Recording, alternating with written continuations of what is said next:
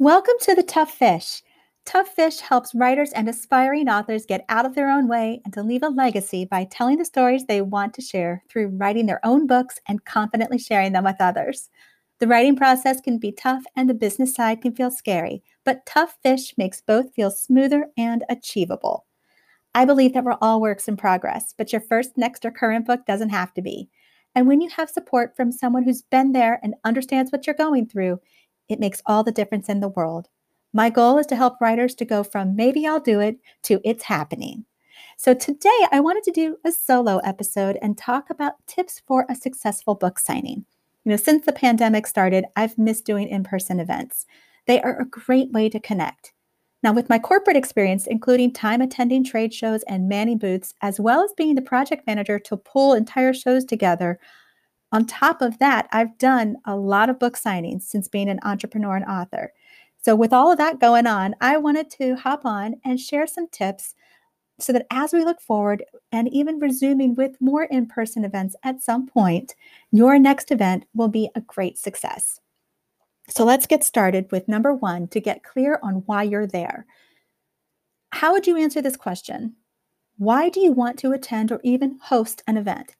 Regardless if it's virtual or in person, why do you want to attend?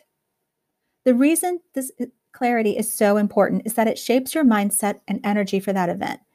So when you're in that headspace that says, I'm glad to be here, I'm excited to be here, it's going to be a lot of fun, then that comes through in how you engage and how you present yourself. And the same can be said for the opposite. So if you're saying to yourself like, oh, I wish I was somewhere else, or this is so boring, or oh my gosh, this just sucks, I don't want to be here, then that's going to come through too. There is a big difference between wanting to do something and having to do something. So choose events that you want to attend and have the mindset that you want to be there. And when you're there, no matter how the event plays out, be present, be engaged, and don't sit behind your table and play on the phone or read. Nobody will want to approach you if you're doing that. And it will look like you don't want to be there and it'll be closed off. So stay open, stay present, and be ready for any opportunity that presents itself while you're there. So number two, let's talk about transportation. You've got to have a way to transport your stuff. Now, I've seen a lot of cool four-wheel kind of wagon things that have worked out. But for me, I use a suitcase to move my books. They stack neatly inside, and I use sections of corrugated cardboard to create structure and sturdiness for the books. And they also help to keep the titles separated, which keeps my system just a bit more organized. On number three, be on brand. So think about what will make your space feel very clear as to what you're about, as well as inviting, and be on brand. So here's some questions to help get the wheels going on this. Number one, what do you want your business to represent? Number two, what are you going to wear so that you're in line with the event and your brand? Number three, do you have a banner that helps to explain what you're about? And number four, how is it displayed? For my children's book space, my Einstein and Moo table, I'll use a black and white combination or just a black tablecloth or a white tablecloth as a canvas to display the books. And I also have a picture of the kitties from their adoption day, and they were about 14 weeks old then. So those are always nice pieces to have because it's a wonderful conversational piece. People want to see them. They tell me about their pets. They tell me about what's going on with their reading or their pets. And even if they're on the Rainbow Bridge, it creates a form of connection, and we'll talk about them.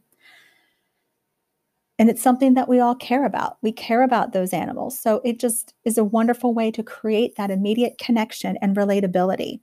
Now, if the table is big enough, I'll even put Einstein's book, his first book, alongside where his picture is or where he is in the picture, and Mushu's first book alongside her, just to show the correlation. And then that way, you can easily make the distinction between the real life animal and their book character form. And the picture that I have displayed, it's truly one of my favorites. So it just makes me smile to even have it on that table. But it's part of being on brand. It's part of communicating warmth and friendliness, a love of animals, an element of being polished, and encouraging goodness. So those are all the pieces that I'm thinking about when I'm in this event or when I'm thinking about this table. You want to consider who your client is and who your customer is, and that's number 4. The key to remember is that your client and your customer may not always be the same. So let's go back to the Einstein and Moose series that I have. And in this case, the child is my client, and then the parent is the customer. So I want my space to feel inviting for both audiences. I have bookmarks for the kids and have the kiddies actually on them. And when I'm at an event where I can facilitate a drawing contest or story time for the kids, I do that too. So when you look at your table, consider how you can facilitate the easiest transactions from your location and so that your customer sees it. How do you want to see the books displayed or other items that you might have? Think of how you like to shop and what arrangements catch your eye and how you can bring them on board and help them to feel welcome in your space. So, for instance, I like seeing some white space, if you will, and as well as some height. So I typically use a tall book rack on the corner of the table and spread out items as much as I can so it feels a lot more open.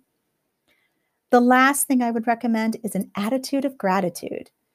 So I mentioned at the beginning, we started with mindset. So we're going to end with that. And the key in all of this is that attitude of gratitude. That's the joy and the fun that's going to come through. Consider how you can make it a little more special for your client or customer, as well as the place who helps support your event. For instance, I'll use little white bags with little paw prints on them for book purchases. They were easy to create with stickers, and I know that I appreciate a cute bag to carry my goodies in. And when a child is presented with their books inside that bag, I'll hand it to them, and their grin is just from ear to ear. You can just see that they just exude a sense of pride and purpose. Their little shoulders go back, and they are so excited that this little bag is just for them. And it's just the best. It is awesome. I'll even send a handwritten note to say thank you to those hosting organizations. And it just takes a few minutes, but it lets them know that I appreciate their willingness to support my event. And even if there were no sales, even if there wasn't one transaction, I'm still thankful for the opportunity to have been there because I didn't know what I didn't know, but I went in with an open heart and an open mind and welcomed what could be. So in other words, it was also, I'm grateful and thankful for the learning opportunity. Some final thoughts. These tips can be modified for conferences, school visits, workshops, and online events. And as you apply these tips to your next event, consider what tweaks make sense for the event itself, for your brand, products or services, and your business. When you feel good and show up as that leader, as the business owner, as this author that you're proud to be, that goodness is going to come back to you and in the most unexpected ways. Thanks for listening today. I'm so glad that you were here and know that there were some valuable nuggets to help silence that inner editor and get writing and sharing your work. Your story needs to be shared, so you have to write it and get it out into the world. And until next time, keep swimming upstream while going with the flow and get your book out into the world. To learn more about Tough Fish and be part of the next author conversation, visit jennifermilius.com/toughfish.